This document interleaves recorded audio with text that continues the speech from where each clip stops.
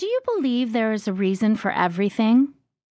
I strongly believe that there is a reason you picked up this book and started to read it. I encourage you to open your heart and mind and look for the hidden messages that may be waiting for you. I was 12 years old when my father broke the news that our home country of Lebanon was facing difficulties and on the brink of war.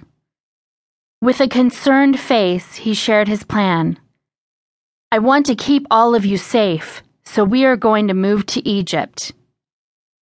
2 weeks later, he called our family into the living room for a meeting. "The country's situation is growing worse," Dad said. We sat there, closely listening as he continued. "We all need to wrap things up soon and leave before the war breaks out."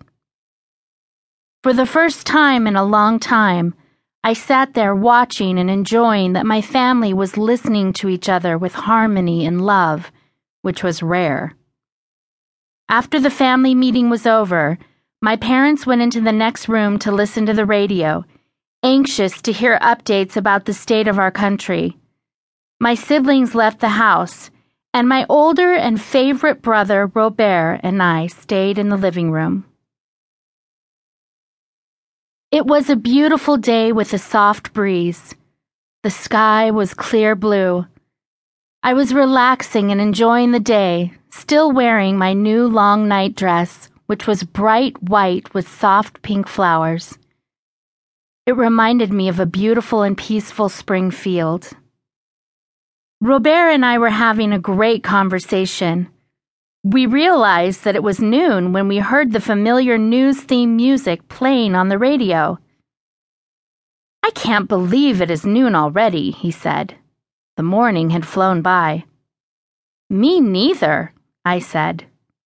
We both smiled and continued talking. A few moments later, my father yelled, "Robert, don't go anywhere today. The news is not good." "Don't worry, I won't," Robert responded. "I'm going to spend time with Aimmee today." At that time, Robert was 20 years old. He was tall and handsome, with thick wavy hair and beautiful dark eyes. Best of all, he had a big heart filled with love and light. "What do you want to be when you grow up, Aimmee?" he asked. This question took me off guard. No one had ever asked me what I wanted to be before. Just hearing that question and the sound of his soothing voice filled my heart with joy and excitement. A smile formed on my face as I looked at Robert.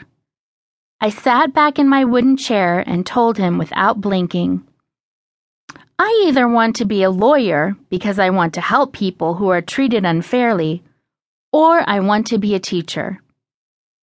He asked, "Why do you want to be a teacher?" "Well, everyone makes fun of me at school because I have difficulty reading. I'm not able to finish my homework. They call me a loser, but I know that I'm not one. I believe that everyone is different and special in their own way. The way I feel, regardless of our weaknesses or strengths, we all deserve to shine and feel good about ourselves.